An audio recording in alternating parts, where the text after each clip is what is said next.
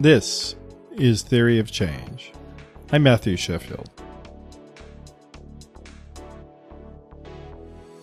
We certainly have our problems, but humans have come a long way since we emerged as a distinct species, roughly 300,000 years ago. Most recently, the key to our progress has been the idea that you gain more knowledge by questioning what you know to begin with. Socrates' idea of question everything was a great one, and it led to a lot more great ideas. Chief among them, the scientific method of developing hypotheses and then testing them to see if they're real. It's worked out great for us so far. But in the last few years, the development of readily accessible mass publishing has made it so that the tools of gaining knowledge can be turned against knowledge itself. For a lot of people, questioning everything has been reimagined into questioning everyone except yourself. I call it the zombie Socratic method. As finite beings, it's always been easy for humans to delude ourselves. But now, social media has made it so that people can get rich, helping us destroy knowledge rather than gain it. Joining me today to discuss this subject is Matthew Brown. He's a professor at Central Queensland University in Australia, where he does research on gambling, addiction, and delusional reasoning. Those interests have also led him to be the co-host of Decoding the Gurus, a podcast that closely examines the techniques of a variety of individuals who have built up massive followings, selling everything from alternative medicines to political conspiracies. Thanks for being here, Matt. Yes, nice to be here, Matthew. All right. Well, you get two podcasters together talking, they'll probably talk forever. So I do want to structure our discussion here a little bit. But before we get into it, tell us, for those who haven't listened to Decoding the Gurus, what is it and how long have you been doing it? Well, like most middle-aged white men in the world, I have a podcast, and I have one because about 18 months ago, I connected with another academic, a fellow called Chris Kavanagh, who's an anthropologist who holds positions at Oxford and is based in Japan now. And we were both too online and still are. And as a result, had noticed a lot of interesting characters. The sorts of people you're talking about, these people that present themselves as public intellectuals, but seem to do a lot of tricky maneuvers with seemingly the goal of capturing more of your attention and building up their sense of credibility and authoritativeness, often with little substance to back that up. So our initial intent was to write a bit academically about this, linking what we were seeing to stuff in the literature that we already knew about, how cults work and how conspiracies work. And there's a concept called pseudo-profound bullshit in the literature, which is quite useful as well. But we didn't really have our thoughts in order, so we thought we would study a few more people and record ourselves as we talked about them, and ended up making this podcast, Decoding the Gurus. You guys have recorded how many episodes now, or released how many by now? Oh dear, I have totally lost track. We do a lot of interviews as well with some interesting people with some insight to share, but I think all in all maybe 50 or 60. Okay. All right. Yeah, I definitely encourage people to check it out. One of the things that is, I think, perhaps a bit different about the approach, that instead of try to make broad comments on the history of particular individuals, that you guys are looking at specific pieces of content and try to focus on in detail on the techniques that are used and the specific verbiage that people use, right? Yeah, that's correct. I think what we would hope to do is give people perhaps some tools, show them some red flags, and help them become better consumers of information. So we find it helpful to just take a limited piece of content, because it takes longer, as is famously said, to debunk bullshit than to spout bullshit. So casting the net too wide wouldn't work very well. So we take a limited amount of content, usually just 1 or 2 episodes or a document of some kind, and we listen to it carefully and we talk about it carefully. We try to be as charitable as possible, and because our intention is not to foreground our own opinions and go, oh, so-and-so is wrong about this because they're too right-wing and we think this is better. We try to focus on stuff that is like demonstrably false and misleading and like rhetorical ploys. So our bar is actually pretty low. To get a clean bill of health in our evaluation, you don't have to align with us politically. You don't have to be the best, most profound thinker in the world. You just need to not do these devious propaganda-oriented rhetorical tricks. So we cover a bunch of people. Some of them are very good. Some of them are kind of fine, not too bad. And some of them are not good. So yeah, hopefully the whole process of going through it helps people identify those themes and red flags. And we've done that in terms of organizing the stuff that we think are red flags into this thing we call, in a tongue-in-cheek way, the Gurometer, which is really just a list of themes. There is, let's see, 10 of them. I won't read them all out, but just to give you a sense of it, I might just tell you about the first three. So the first one is, we call it galaxy brainness. So we live in this world where it's famously being flattened, right? Expertise is being flattened. And some people are presenting themselves as having this general purpose understanding of every topic that comes across their radar. So when we see someone who is linking together these disparate concepts, so Deepak Chopra is a perfect example. He'll link together quantum mechanics and consciousness. Brett and Heather Weinstein, they take their field, which is evolutionary biology, and they use it to explain history, culture, politics, everything. They call it looking at the world through an evolutionary lens. So there's also a degree of cultishness, which is our second thing there. Like when you see that an online character is cultivating this very strong in-group of people who can really understand what's going on and is maybe above the sort of political fray, and they'll often flatter their followers, often tell them what clever and discerning people they are. But on the other hand, they generally, like a cult leader, do not brook criticism. So if they start to experience that, then the followers will find themselves ejected from the inner circle pretty quickly. And the last thing I'll tell you about, because I've got 10 and I don't want to bore you by listing them all, is important actually because it's linked to conspiracism, and we've called it anti-establishmentarianism, because this is something you almost always see with the more toxic online opinionators, which is that the official narrative, the institutions have screwed up royally. They're lying to you, they cannot be trusted, and really you need to go to them and people like them in order to have an accurate view of the world. So this parallels, I suppose, a broader trend in politics, especially American politics, where the right wing, it used to be conservative, like the defender of the status quo and the establishment, but it's shifted in an interesting way to actually being against the establishment and really wanting to burn it all down.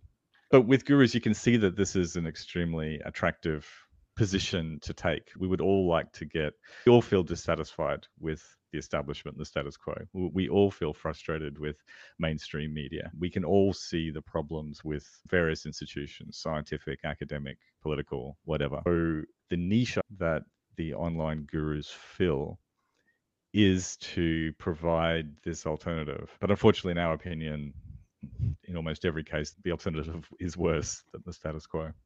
Mm-hmm.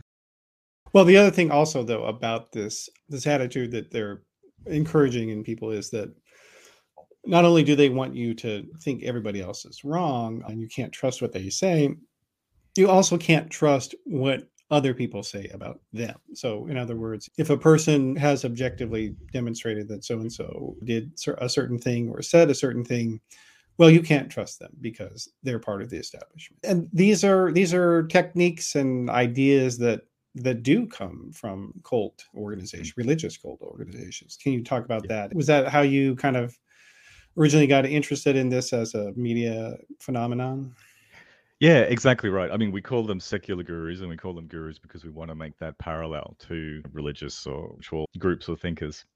And you're right, they do use some of the same techniques. There are some interesting differences as well, but that technique of making all criticism illegitimate, essentially, is quite a clever one. In the same way that a Scientologist or I'm blanking on the name of another cult. Well, I can tell you based on my own experience. So yeah. I was born and raised as a fundamentalist Mormon. In Mormonism, the church leaders explicitly tell people, do not read non-church members who criticize us because they're anti-Mormons. You cannot trust anti-Mormons. In fact, it is morally wrong to even read what they have to say. You are sinning just by reading it. It's a sin.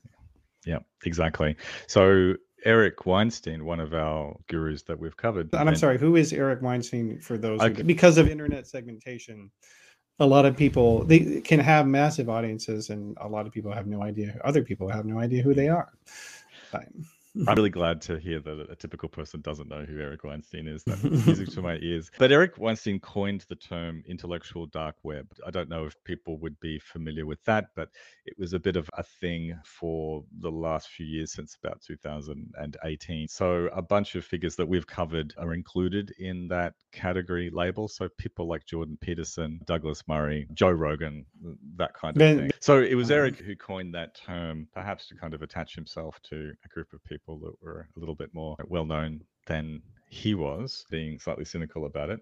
But that group kind of exemplifies a much broader trend that we see in the internet, which is the topic of our discussion today, which is these characters who are purportedly have a commitment to civil dialogue and civil conversations, even when they disagree ferociously. They typically have this resistance to sort of mainstream political correctness, that kind of thing. And they think of themselves as kind of banished or excluded or on the outside of institutions like universities and such. Even though they have larger audiences than almost any university professor who exists. That's right. Even though some people like Jordan Peterson did hold a tenured university job for a long time before eventually dropping it completely in favor of sort of popular appeal. So it was Eric Weinstein who termed that, and he is himself, in our opinion, very much a secular guru. He has claimed to have invented a great leap forward in physics. His background is in theoretical physics. Not that he's really published anything on it in the academic literature, but he has written an informal manuscript on his theory of called geometric unity. And according to Eric, he delayed that publication for some time because he thought that kind of powerful knowledge, the human race wasn't quite ready for it. This is the kind of thing that could maybe permit faster than light travel. It's been obviously ignored by. So he gave it to Peter Thiel instead. Yeah, that's right.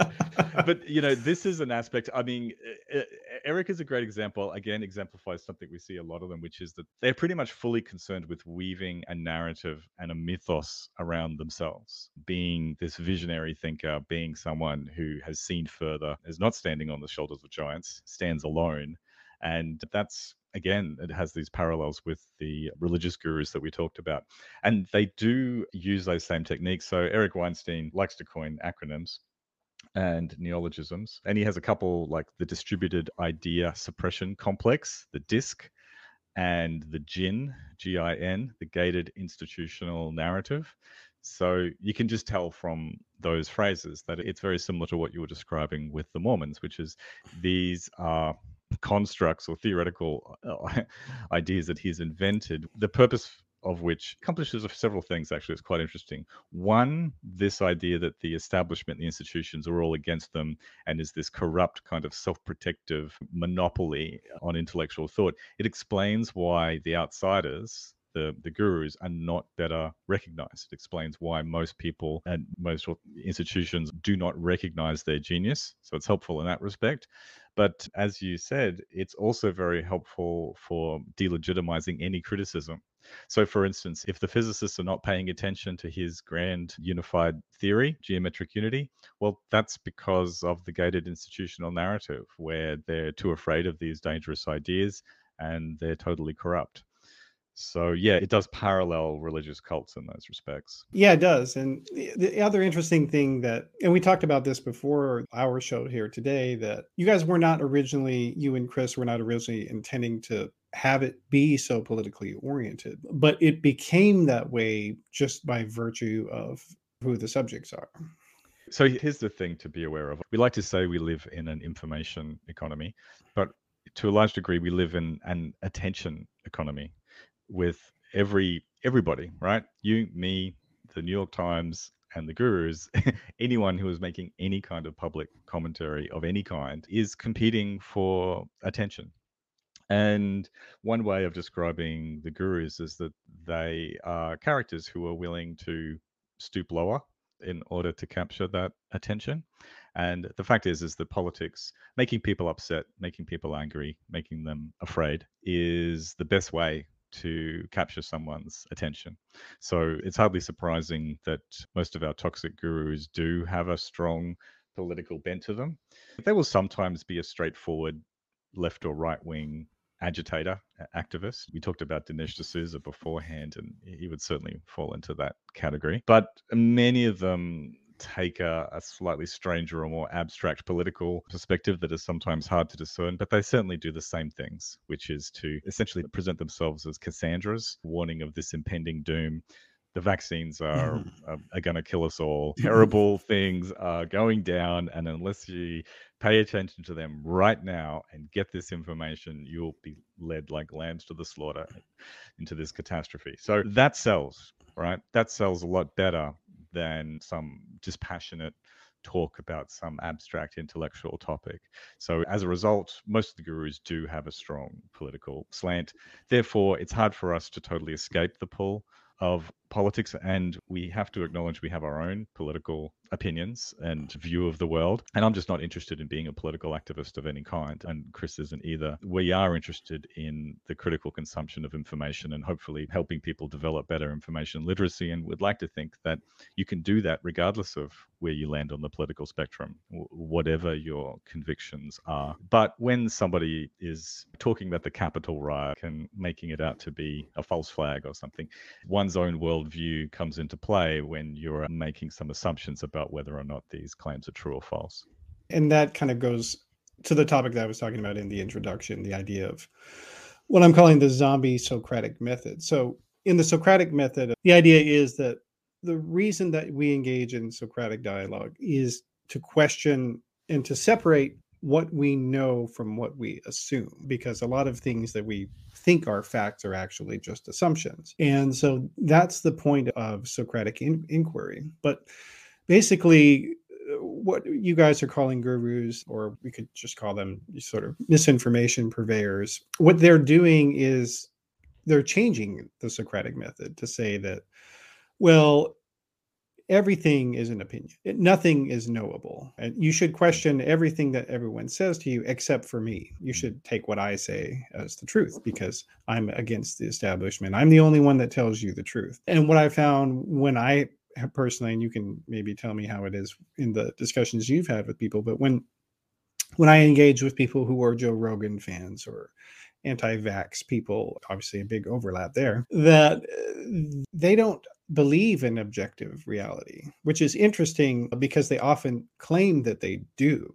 And then, like in the case of Rogan or Eric Weinstein and his brother Brett Weinstein, they both claim that they're not political, even though Eric Weinstein literally works for a right-wing libertarian who some people are calling a fascist, Peter Thiel. Obviously, they have political opinions, and Joe Rogan does not invite socialists onto his program on the regular. These are highly politicized individuals. Jordan Peterson obviously is not going out there talking about how God does not exist and it's a myth and the Bible is full of nonsense, even though he himself says he doesn't believe in the Bible and is not religious. So it's an interesting dynamic that's afoot there, I would say. Yeah. I mean, the thing that unites those things is that what the person is doing is not what it says on the tin. And people who might be listening who are fans of these people will say, no, that's completely wrong, Matthew. Joe Rogan repeatedly says, I'm just a big dummy. People shouldn't listen to me. People like Eric or Brett Weinstein make a big deal about intellectual humility and having these honest discussions and being willing to revise their opinions when new evidence comes along. The people that are prominent anti-vaxxers will claim that they are interested in science and that they are simply following the evidence. Any good thing that comes along tends to get imitated and you end up with this ersatz version of it. And so I quite like your concept of the zombie Socratic dialogue because there is this intense element of cosplay to what they are doing. It's all about acting a part. And when you focus on acting the part, you can be very, very good at it. So our most recent, or we shortly will be releasing an episode of Brett Weinstein and a less known character called Alexandros Marinos, who is essentially just a super fan. And you will see them acting out the process of critical scientific evaluation of a randomized control trial to evaluate ivermectin, this proposed treatment for COVID, to evaluate this trial.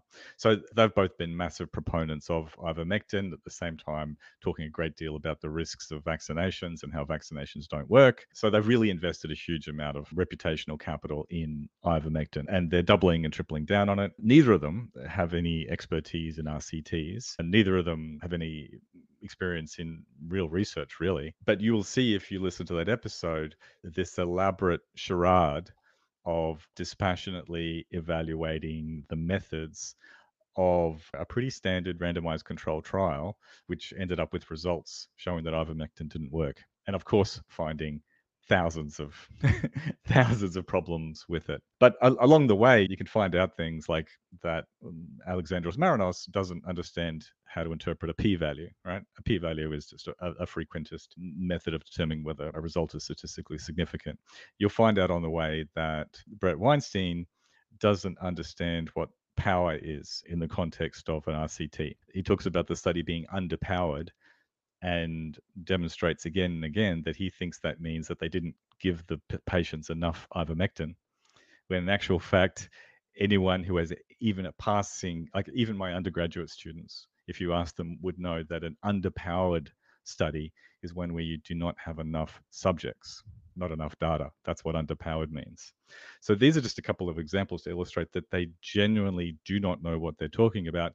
But the interesting thing is that they're very good at appearing to know what they're talking about. Brett sounds extraordinarily professorial. He has this lovely baritone, authoritative voice. They do a lot of the TED Talk type maneuvers, like, okay, now let me just lay this out for you. For those people that don't understand this kind of very authoritative tone, and unless you actually have familiar, which most people do not obviously have a great deal of familiarity with running randomized controlled trials, then this will be extremely convincing to you, and you will come away from it with the very strong impression that these are two extremely intelligent, very trustworthy people who have looked into this trial and yet again showing that ivermectin works just great. And then they'll read in the mainstream media or from some scientist type person from some university that ivermectin doesn't work, which is the actual truth.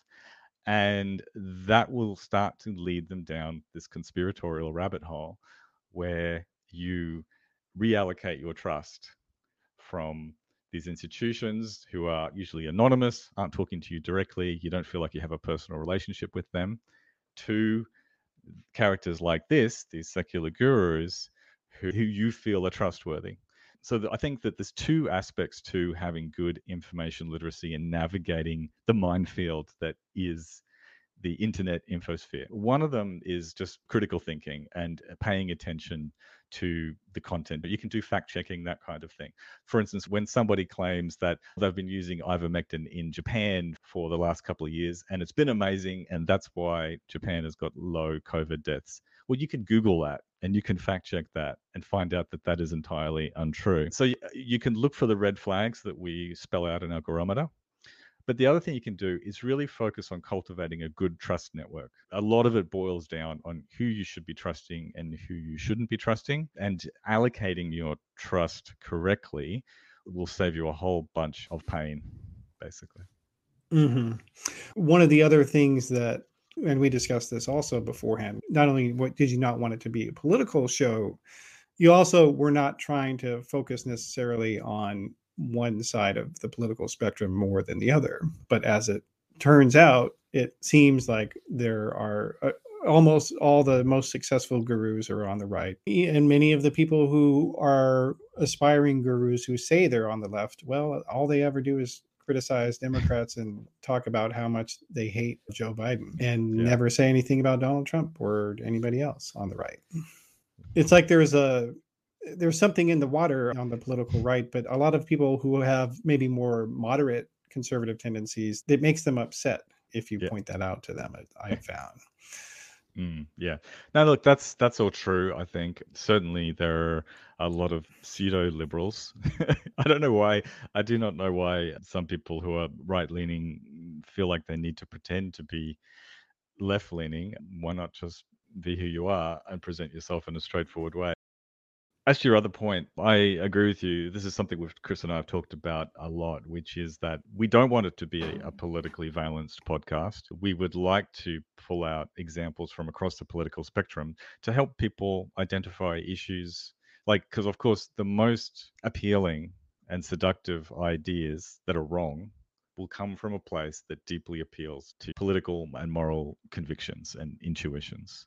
So we would like to source deceptive material from across the political spectrum, and we are actually intending to do a season where we're going to be covering sort of Bitcoin and tech bro sense making types, which is going to be fun next. But then after that, we will be focusing on left wing gurus, and I use gurus again in a pretty broad sense. We cover a lot of people that don't conform to this sort of stereotype or this archetypal internet guru that we've just been discussing. We'll essentially look at almost any content and look for logical or rhetorical problems with it. But as you say, the archetypal guru does seem to be more of a feature on the center right, say, and going further out to the right. The intellectual dark web that we talked about, for instance, was very much, even though many of them claim to be liberals, it was really center right leaning with a sort of libertarian, anti-woke bent.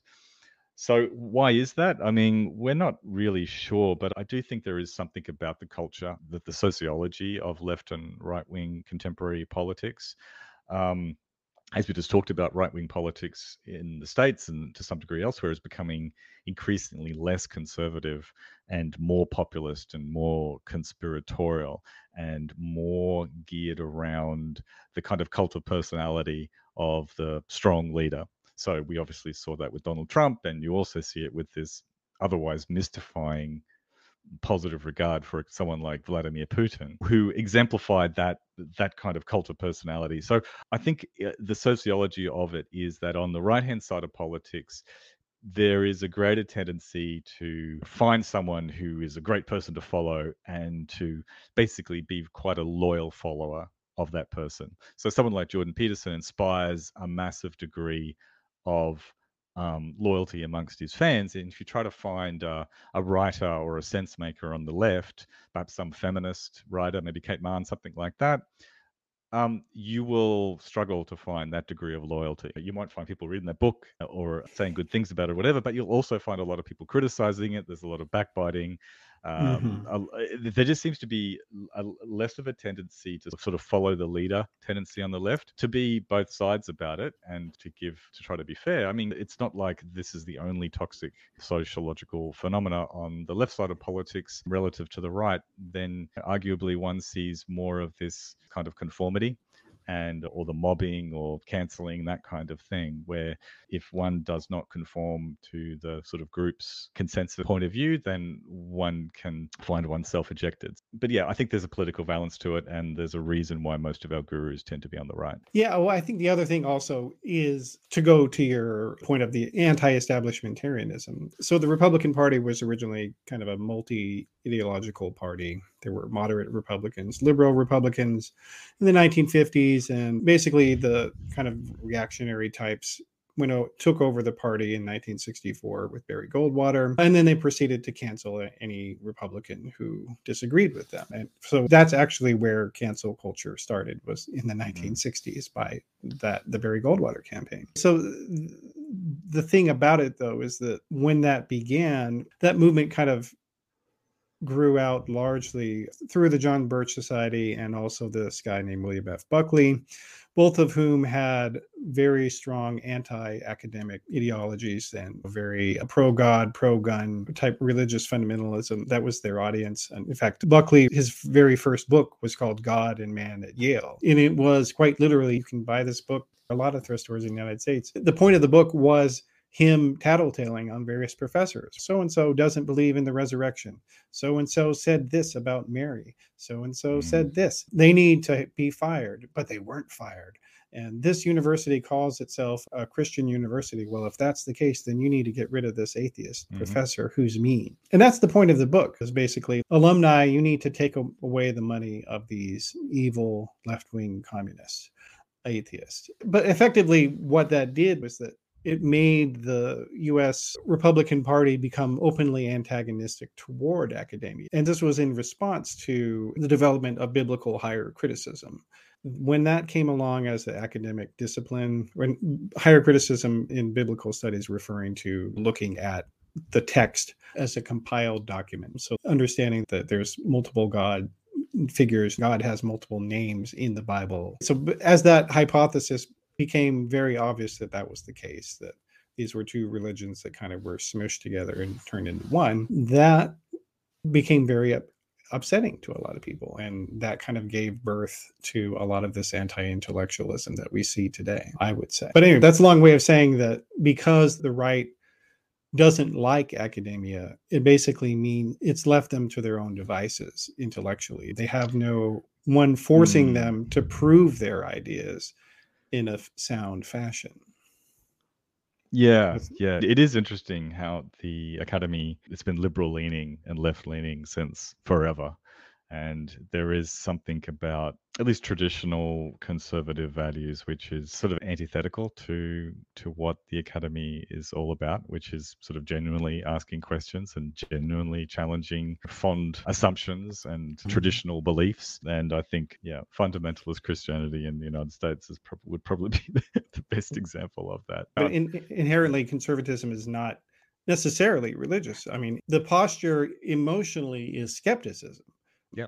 So a natural conservative, the conservative is David Hume, who was an atheist. But his form of conservatism has just been thrown in the garbage can by the right for the most part. Yeah, I think that's really important to remember, that there isn't anything inevitable or intrinsic to the kind of phenomenon that one sees today or in recent history. Like it didn't have to be that way, and it doesn't have to be that way. The Conservative Party could be a party that wants to conserve the environment, because they're just naturally cautious and don't want to fool around with strange new technologies with unknown effects, because we've only got one biosphere, so we need to look after it. That makes perfect logical sense. It's kind of an accident of political history. I mean, not an accident, there's good reasons for it, obviously, but I guess I'm just backing up your point, which is that there's nothing inherently toxic, there's nothing inherently conspiratorial, there's nothing inherently anti-institutional conservatism in the broader sense. So, yeah, it's kind of a shame where the direction that the contemporary right has been going. I keep saying in the United States, but, you can see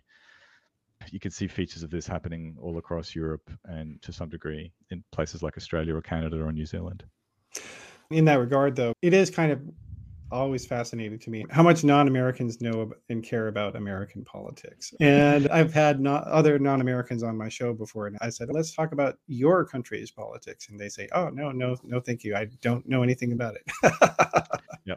Well, look, here's the sad fact is that your politics is simply more interesting than ours. There's so much drama. We don't have the same kind of crazy stuff going down. There's no Capitol riots happening in Australia. Our politicians are basically a bunch of dummies in stuffed shirts blathering about nothing. We don't have the colorful characters. So yeah, American politics is different. It's more interesting. Also, in the online interconnected world, there is obviously domestic Australian politics, and people only talk about domestic Australian politics, but you'll never meet those people because they're not talking about the same things as an American would be talking about. If you want to participate with the large majority of the social media, then you have to talk about American politics, because you know about American politics, but Americans don't know about whatever country you're from, New Zealand politics, or very, very little. So if you want to participate in the discourse, and we are all mere servants of the discourse, as Chris Kavanagh likes to say, then you kind of need to engage. As well, phenomena that tend to happen in America, you tend to see them here as well. They might be less extreme, or it could be happening in a few years' time as opposed to today. But America does export, especially to the Anglosphere, an awful lot of culture. So you might be able to get your Capitol riots after all then. It could happen. It could happen. We've certainly had a lot of jokers turn up at Parliament House down in Canberra, a bunch of idiots. So they're giving it a go. I mean, we have our own right-wing demagogue grifter in Australia as well, who's like a low-budget Donald Trump, Clive Palmer in the United Australian Party. Yeah, so we have like a toned-down, slightly stupider, slightly less interesting version of whatever you have. We're interesting in all the wrong ways. But so just to go back, though, you were saying that a lot of these right-wing gurus don't want to say that they're right-wing. And it reminded me of something of a New York Times profile that came out in the 1990s. I'm going to put it up on the screen. So this was a profile piece that was written in 1995. And basically the thesis of this profile is that there's a new generation of conservatives, and they're not like the other ones that you have known. They're young, they're bold, they're ambitious, and they have sex. That literally is one of the themes in the profile. They have sex. Yeah, good for them. Who knew that people had sex? This is a new thing. But what's funny, though, about the picture further, though, is that on the front there, that's actually Laura Ingraham, the Fox News host, when she was in her early 30s or late 20s, I forget. So she's got a leopard print skirt there, but look at this. Right there, leopard print jacket. This is from the more recent New York Times intellectual dark web picture. So you have one of the people who was mentioned in there, Christina Hoff Sommers. She's got the leopard print. So it's just this kind of interesting visual parallel between the way that the mainstream press is doing these, allowing for these sort of rebrands of conservative punditry. But they're doing it in the exact same way. These are not your father's conservatives. These are different people. They've got different ideas. But then when you go back and look at the ideas, it's literally the same ideas. Maybe welfare is not a good use of money because some people are just stupider. Or maybe women should not have rights because women should have babies. That's the exact same type of arguments that you're hearing from today's intellectual dark web, which suggests that there's really nothing new under the sun, including leopard print clothing.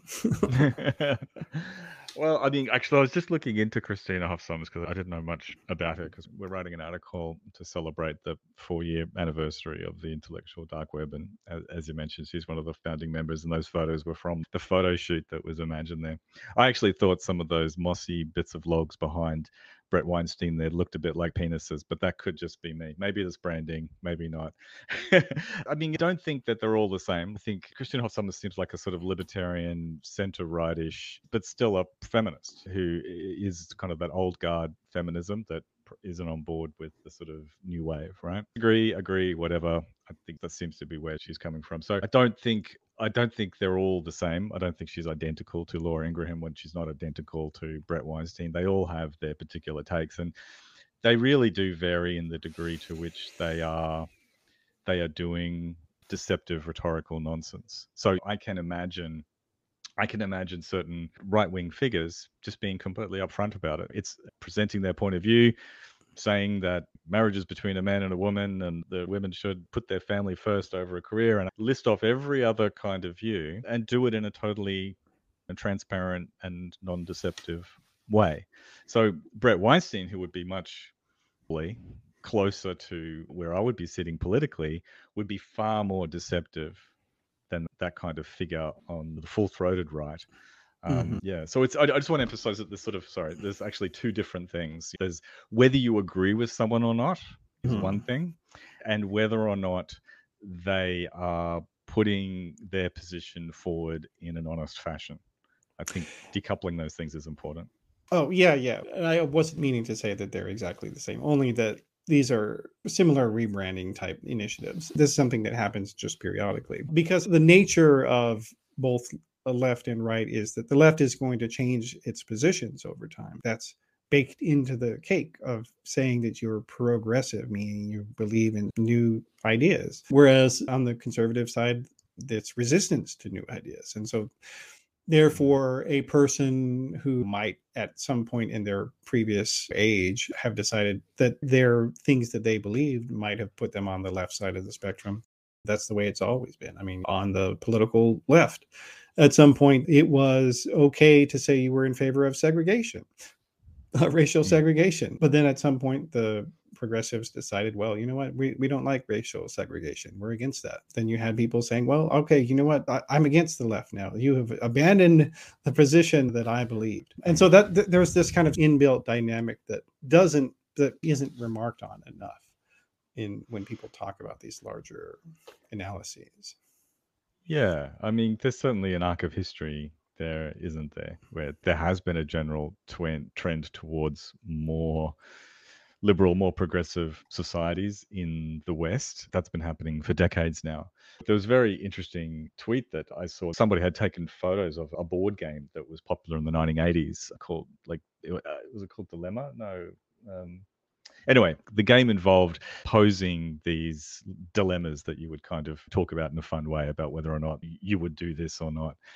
And to our eyes today in 2022, it's kind of shocking, right? Because this 1980s board game is posing dilemmas like you find out that your neighbors have been abusing their children. You've tried talking to them about it, but they refuse to. Should you tell the authorities? That's meant to be a dilemma. Or your daughter wants to date a black man or something. Do you advise her not to? Again, that was posed as a dilemma in a family board game just in the 1980s. So that certainly supports your point, right? That there is this, we almost don't observe it. Like, I was a kid, a young child in the 1980s, so I don't really remember that period firsthand. But, you know, for those of us who are of a certain age, you do actually kind of forget what, you know, and you're like a frog in a pond that's changing temperature and you're not really aware of it. So, yeah, we can kind of forget.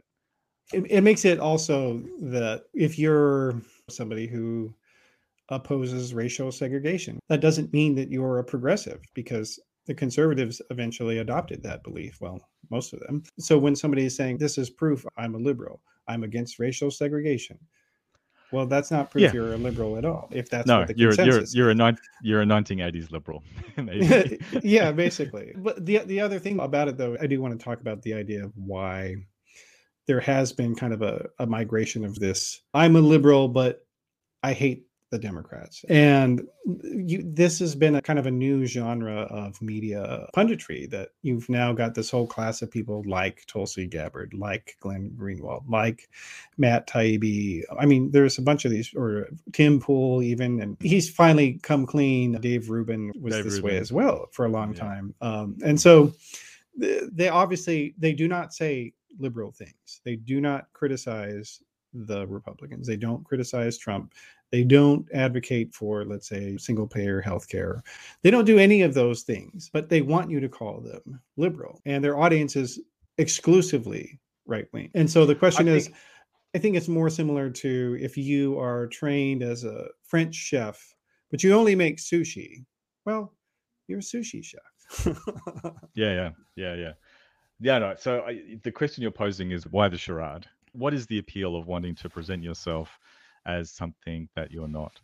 And I think there's a connection there to part of the appeal of our gurus and their audiences. Like, their audience, I mean, the people that come to them are actually generally kind of curious. They may well be disenchanted with various things, but these are people that want to be intellectually stimulated. They want to feel that they're getting a deeper understanding of the world. And they want to feel like their intelligence is being respected. They're not just being given 10-second sound bites or just being told some slogan that they're supposed to believe. They want all of the details.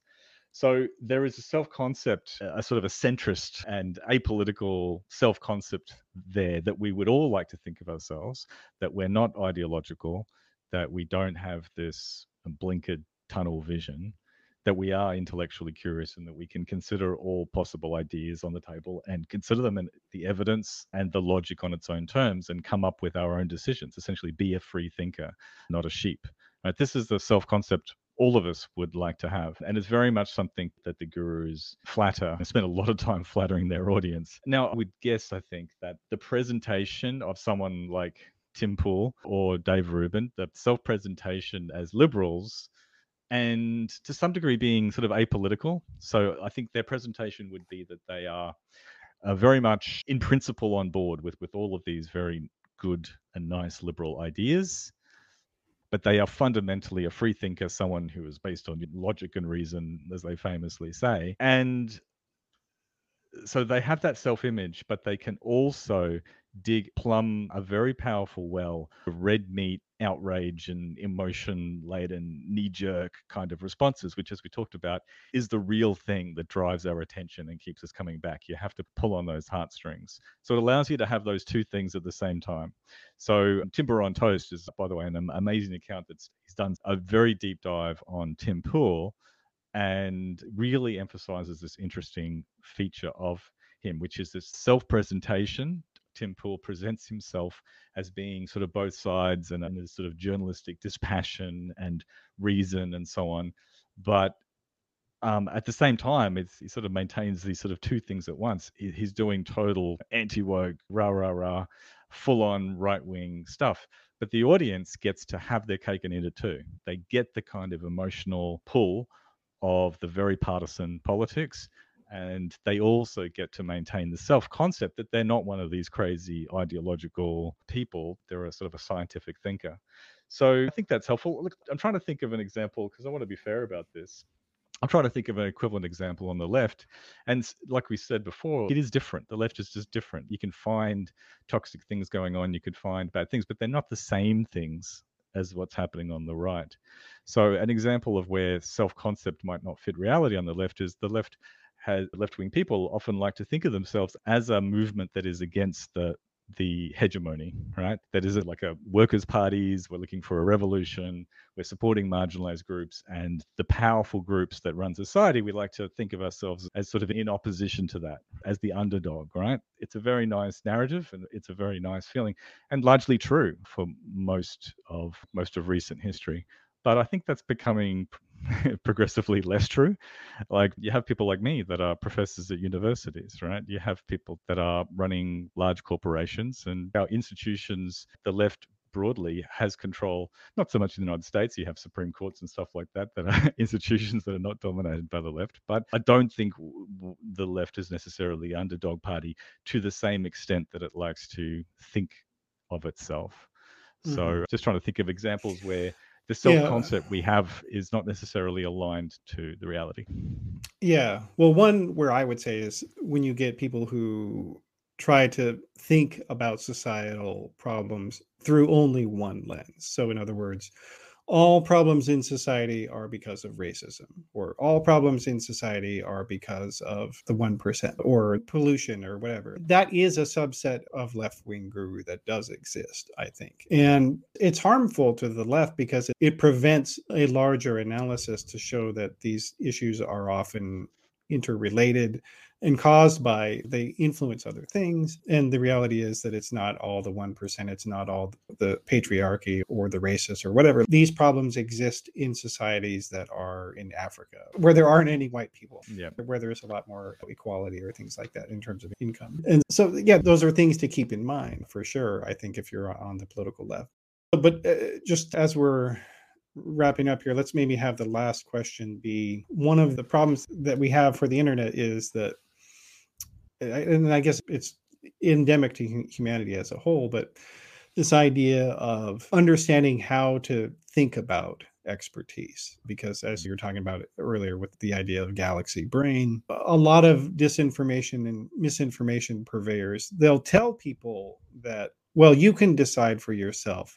I'm just going to show, like, and again, Tim Pool, this YouTube commenter, he will just throw out a bunch of stuff and be like, okay, yeah, well, now you decide. And like Dinesh D'Souza, who we've been talking about, the right-wing filmmaker, he just came out with this movie claiming this pervasive, gigantic conspiracy of vote fraud in the United States, but he presents no evidence of it. He doesn't name a single person in his movie who he says did it. This is by definition a conspiracy theory if you have no people you can point to. Like, that's literally what a conspiracy theory is. It's an unprovable, broad assertion in which no particular person is responsible. And so, but at the same time, he will tell people, well, look, I did these things here. You can evaluate the things for yourself. Think for yourself. But then it's doesn't terrible provide any alternative. Yeah, it's such a trick, isn't it? I mean, well, this is the thing we've touched on a few times, right? Which is that any good thing sort of gets weaponized and turned into a bad thing. So it's good to be able to have civil conversations across the aisle, whatever, right? But that also gets turned into what's been called civility porn, which is this idea of fetishizing that. And the most important thing is tone. And then you give yourself a big pat on the back for having a very nice, friendly chat with someone who's a neo-Nazi and giving them softball questions like Dave Rubin would give to, say, Candace Owens. That isn't a laudable thing, but it can be twisted so as to be presented as something good. The sort of stuff that some of our gurus do, you could call it scientism, I guess, or cargo cult science, right? Where they're going through the motions of a rigorous critical scientific method, but in truth they're doing none of the sort. It's a total cosplay exercise. It's all about the show, and their audience has not in a position to know that though either. Exactly there. So that's where I was getting to, I guess, which is that if you're just a normal person and you've got a job and a family and hobbies and a dog, and you have the skills to get to the bottom of any question, whether or not there was vote tampering on the election, whether or not ivermectin is an effective treatment, unless you have the requisite expertise and are not being influenced and not doing motivated reasoning, essentially being influenced by your prior assumptions, then that is very, very hard to do. And the people like Dinesh D'Souza or Brett Weinstein or Tim Pool, who purport to give you both sides of an issue or give you the sort of evidence or the facts for you to make up your own mind, that's very flattering. It's very flattering that they are giving you the respect of bringing you into this conversation and encouraging you. And that would be great if they were doing it in a fair and balanced and accurate way. But the truth is that they aren't. So look, I think the moral of the story is that navigating the social media infosphere, this new kind of news and information system that we've created is currently extremely fraught. So the solution is naturally to listen to Decoding the Gurus and nothing else. Just listen to every episode. No, the solution is you can do basically three things, as I said at the beginning. You can either learn some of the red flags. Like if someone is like self-aggrandizing and making out that they are the expert of everything and the smartest person in the world, then that's a red flag. Just make a note of that. So you can pay attention to these red flags, which is what we try to do with DTG. You can try to do your own fact-checking, doing your own research, which frankly, for a lot of technical topics is a little bit fraught. Most conspiracy theorists who try to do their own research to get to the bottom of climate change or COVID vaccines or whatever, unfortunately end up deluding themselves more because they have these unacknowledged motivations influencing their research, which guides them along the wrong path. So I think perhaps the best thing that one could do is to try to cultivate a healthy trust network, which is what they call it, and be aware of the kind of biases and so on in whatever circles you're in. You could be in academic circles, you could be in left-wing activist circles, you could be in this sort of liberal, libertarian, free thinker circles, or you could be in religious Mormon circles or whatever. Just have an awareness of whatever circle you're in, where the bias is going to be, and just be particularly on guard for things that are sort of pushing you in that particular direction, and try to get a variety of sources for any claims and pay attention to expertise. A good example of this is COVID, which has been a total disaster in terms of public understanding of science. But one of the things, like you could have gotten, like I'm not a virologist, right? I don't need to be. I can easily get a correct view about vaccines by just noting, well, who is a virologist? Who was working in this field, doing research on gain of function or whatever, for instance, long before the present brouhaha happened? And who are the people that sort of parachuted into this topic who have no sort of research background or training? Well, that gives you a guide of who to listen to on a given topic. So that's my advice for people playing at home. Okay. All right. And I guess I would say also, questioning everything begins with yourself and questioning your own assumptions. And if you want to believe something is true, the best way to see if it is true is to research it as if it were not true. And then if it is true, then you would find out that it is. But it's a much better way of gaining knowledge rather than confirming your own bias. Yeah. All right. Well, appreciate you joining the show today. We're talking with Matthew Brown. He's the co-host of Decoding the Gurus. And for those who are listening, I'm going to read out the Twitter handle. That's Arthur C. Dent. For those who do not get the reference, that is a Hitchhiker's Guide of the Galaxy. What was the 2005 movie now? So I think perhaps your reference may be for some people that might be a dated reference. I have bad news for you. The reference is older than that. That's from for me anyway. The reference is from the books are older. Certainly, the books obviously. The books are older in the 70s, but also the BBC radio series, which was made shortly after the books were published. When was it? Late 70s or early 80s? But that's where my character is from. All right, and then what's your website address if people want to check that out? Oh, I don't really know. But if people type in Decoding the Gurus, you'll find us. Okay. All right. Well, sounds good. I appreciate you being here today. Thanks so much, Matthew. See ya. All right. See ya. All right. Well, so that's our program for today. Thank you, everybody, for joining. And please do check out theoryofchange.show. And if you liked what you saw here today, please go to patreon.com/discoverflux, where you can support us in our work. And the website address for Flux is flux.community. So please do check us out there as well. Thanks for listening today. Theory of Change is made possible thanks to people like you. If you liked what you heard today, please be sure to subscribe on your favorite podcast platform and leave a nice review. That actually is really helpful. And if you really want to support the show, please click on one of the donate links that are in the show notes. High quality content doesn't create itself, so you can really do something great from my standpoint by showing financial support. Theory of Change is part of the Flux Media Network. We're a new media organization providing in-depth podcasts and articles about politics, religion, media, and technology. The website address is flux.community. And if you'd like to visit the Theory of Change section, just go to theoryofchange.show and you'll go right to the episode archives. I'm Matthew Sheffield. Let's do this again.